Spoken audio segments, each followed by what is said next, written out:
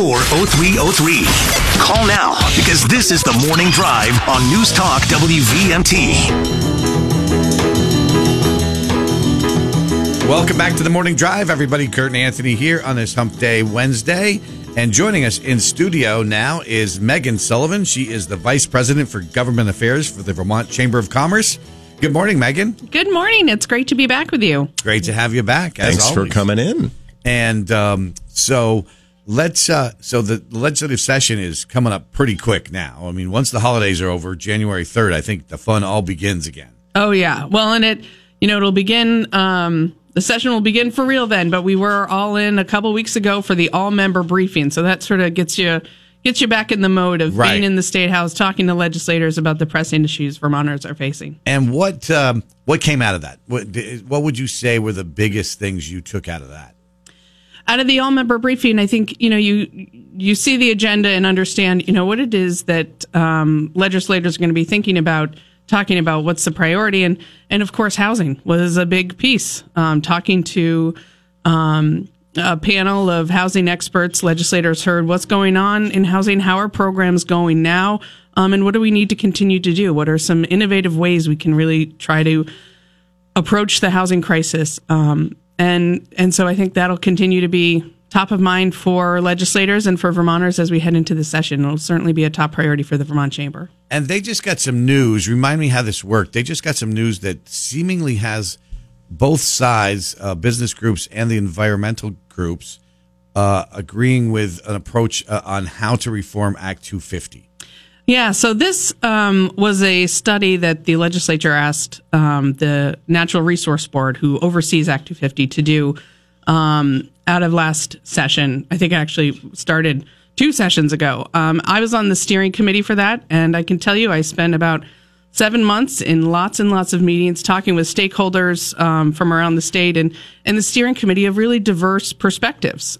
So whether it's conservationists or the business community, the development community, planners, having really tough conversations around how do we move Act 250 forward in a way that addresses the implications for the housing crisis, as well as protects our natural resources. So, I think a good compromise came out of that on a lot of important issues in Act 250. There's going to be a public hearing tomorrow night from 5:30 to 7:30 for people to talk about, what their concerns are, what their questions are, their comments, and as well as NRB is accepting comments on in writing for that. And we know last year that the League of Cities and Towns was not supportive. They liked some things, but they didn't like this. What seemed like they were giving up loss of local control, they felt like. Well, they weren't getting the changes that they wanted in regard to Act 250. Can you crystallize for us what the compromise was, basically? Sure. Yeah, so last year in the bill that passed, the home bill, S100, there was a lot of work done on what communities need to do, how we're going to make sure that on the municipal level we're not putting rules in place that are really prohibitive to building dense housing where it can fit. And knowing that this Act 250 study was coming, the legislature, I think held off on doing some of the needed improvements to Act 250 because they wanted to see what the steering committee came out with. And what that report looks like is moving Act 250 to a location-based. So if you're in an area with zoning and subdivision, you have infrastructure, you have staff capacity, you're doing all the things that Act 250 are doing. Act 250 just becomes redundant, added time, added cost. So the recommendation is in those areas, you should be exempt from Act 250. And there needs to be a mapping process to know what are those areas, but it has to be areas where we know that that's where we want development now and also over the next 20 years. It has to be areas that are resilient. So we're not just saying, well, let's keep building housing in floodplains so that there can be real opportunity for housing growth. We know Act 250 isn't the only problem, but that's a piece of it. And so it does give more local control, really, to those that are already established and that have been doing it locally. Right. So those communities that have that expertise, that have the infrastructure, that have those planning pieces in place, saying, yeah, go for it. pass these housing opportunities, review the developments, make sure that they're complying with everything that we need, but let's not make them do it multiple times. Yeah. So I would suspect that the leagues of cities and towns probably feel a lot more represented after this compromise. Yeah, and there was a community planner, a city planner on the steering committee, as well as a regional planner. So, the planning voice was there, as well as a town manager who also works in working lands. Do you think that there's a chance that this will be adopted this year during the session?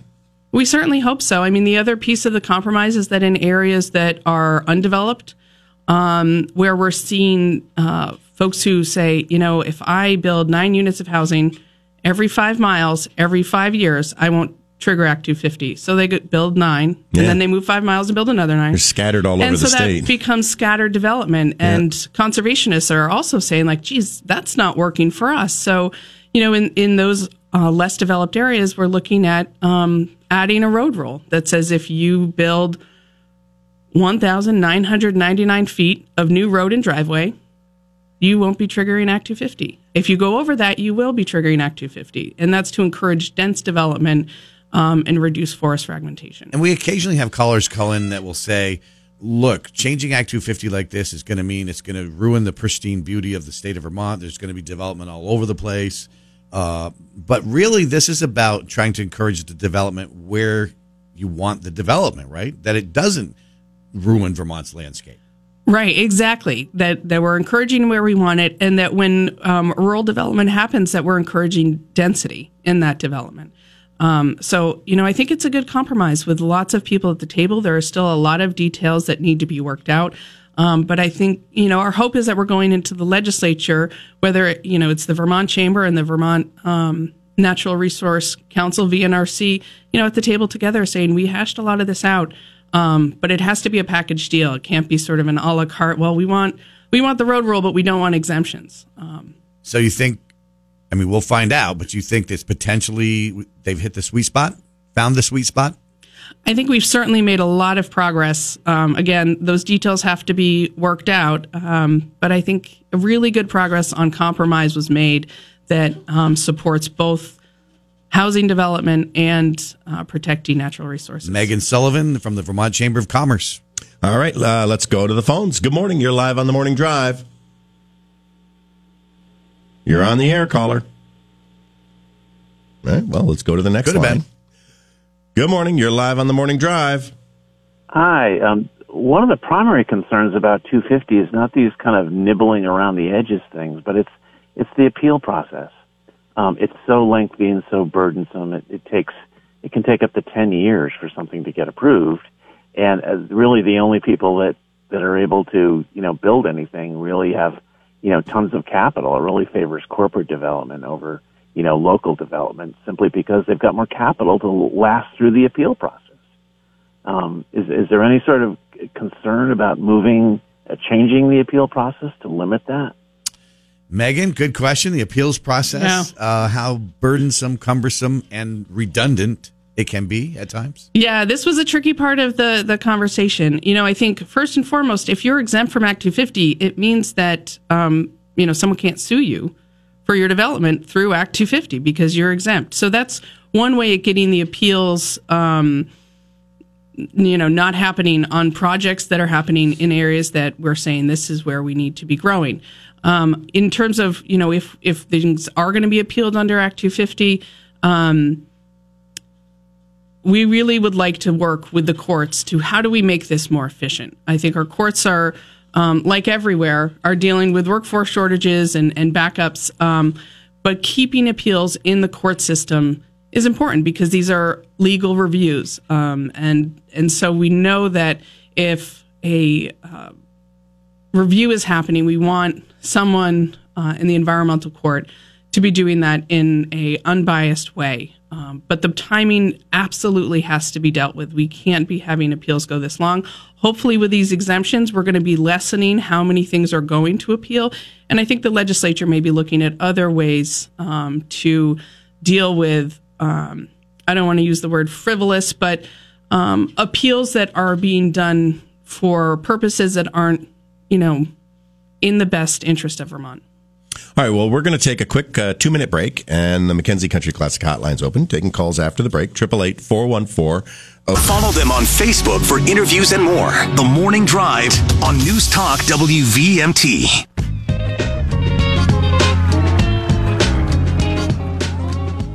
Welcome back to the Morning Drive, everybody. We are back, and we're continuing our discussion now with Megan Sullivan. She's the Vice President of Government Affairs for the Vermont Chamber of Commerce. And if you have a question for Megan, give us a call. Give us a call now on the Mackenzie Country Classic Hotline, 888-414-0303.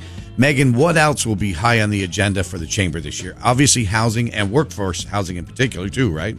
Yeah, housing, workforce housing. You know, we've done a lot in the state to work on addressing subsidized low-income housing, sheltering the homeless, and those are incredibly important for our state. But we also need to do work around how do we incentivize private developers to get back to building workforce housing, because we know right now it's really tricky. If it costs you $500,000 to build a home, we can't ask you to sell it for $400,000 or $350,000. So what are some of those cost levers that we can help alleviate? Things like permitting when it's redundant. Those are costs that we don't need to be adding to each unit of housing. So looking really closely at those ways where we can help reduce costs so that more developers are able to build housing for workers, housing for seniors, because we need the continuum. People have to be able to move out of subsidized housing into a condo, an apartment, a single-family home, and then when they're ready to retire, we still want them to be part of our community. Are we providing homes that they might want to move into and open up a large single-family home that they're just sick of cleaning, honestly? So that's really going to be a focus. You know, I think another key point is we have a lot of goals in the state. We've got a climate action goal. We've got an energy efficiency goal. We've got a child care goal. And when we have these goals in place, when legislation comes out, we say, okay, well, how is this going to help us reach our goal? We don't have a housing goal. So when we pass legislation, we can say, well, you know, pat on the back, that was great. But we don't know if it's actually helping move the dial. So we're going to be really pushing to say, you know what, housing is a critical need for Vermonters. It's been made loud and clear. We need to put a goal in place. The Vermont Futures Project has a really data-driven goal of 350,000 units of housing by 2035. And so that's 80,000 additional units in the state. And so it's an aggressive number, but that's what we need to be measuring our success against. How about business success? What will the chamber be pursuing in terms of helping business, strengthening business, making business be able to thrive? Yeah, we know businesses are such a critical part of the Vermont community. We have so many small businesses in the state who are great employers and are doing great things for Vermont. And we also know that there are some changes coming in 2024 that they need to prepare for. It's been a pretty rocky couple of years with COVID, interest rates, supply chain issues, workforce challenges.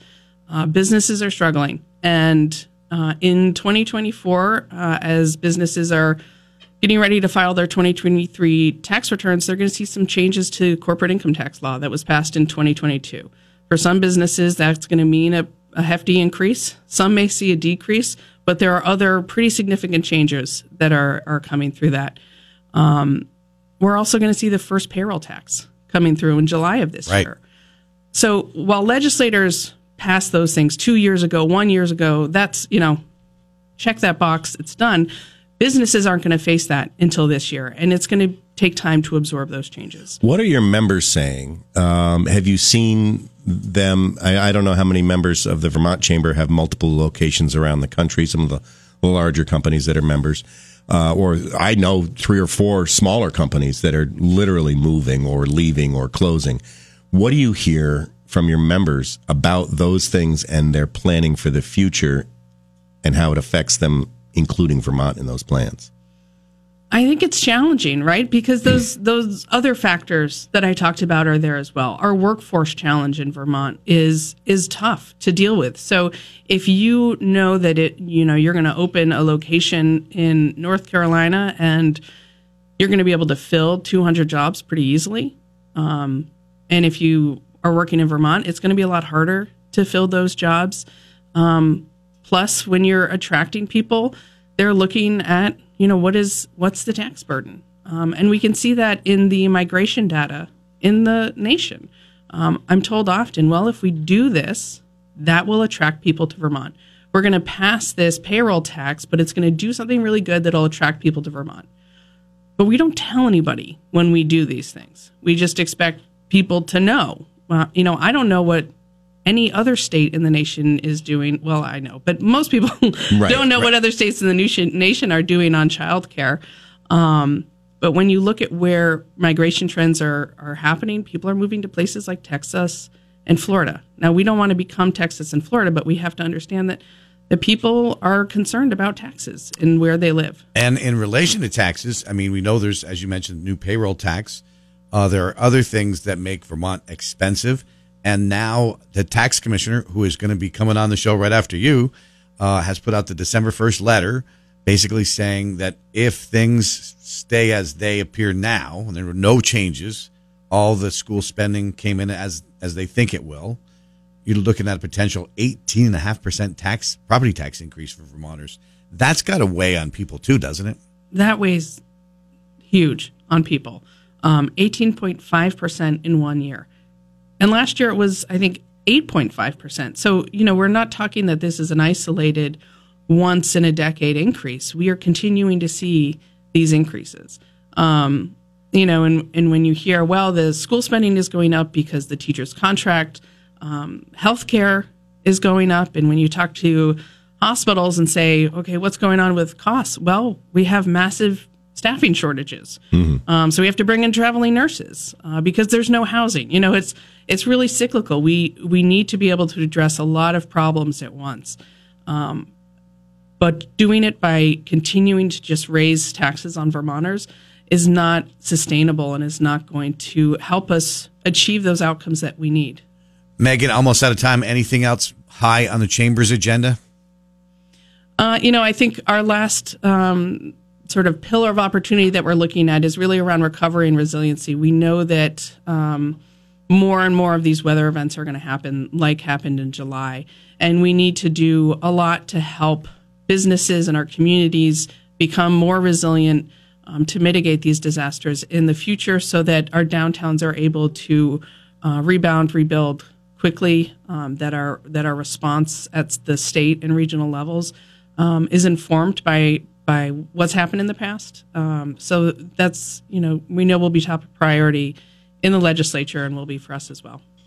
Megan Sullivan, she is Vice President for Government Affairs for the Vermont Chamber of Commerce. Thanks for being on the Morning Drive today, and good luck in the upcoming session. It's coming up fast now. Thanks so much. I appreciate it. And thanks for all your work on the Act 250, just pulling everybody together. Yeah, and happy to talk to folks about that. Feel free to reach out to me. My information's right on the Chamber website. Beautiful. All right, well, we're going to take a quick break. We're going to check in with